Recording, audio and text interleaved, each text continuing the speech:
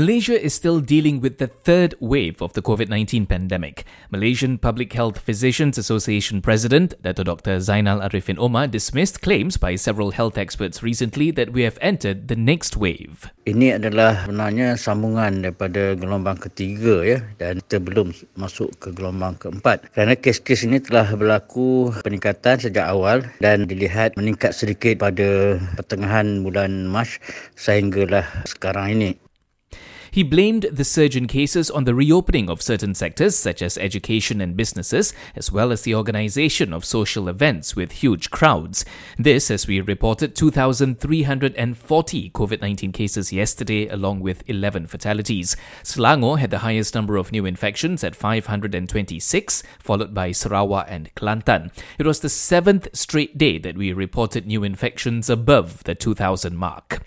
On the recent surge in cases involving the education sector, Dr. Zainal says this is something that needs attention. He shares with us some of the reasons behind the surge. Ini berlaku kerana pergerakan daripada golongan-golongan seperti ibu bapa, guru dan juga pelajar-pelajar. Kemudian mungkin berlaku kes-kes dalam komuniti yang menyebabkan jangkitan kepada warga sekolah.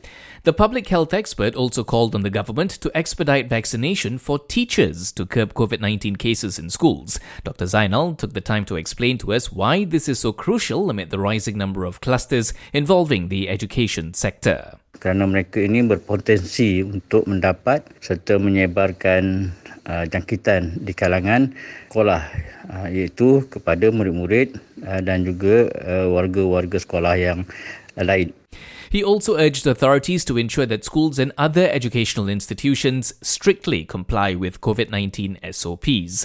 Earlier, the Health Ministry revealed that over 4,800 cases from 83 clusters involved the education sector so far this year, with more than half of the cases still active.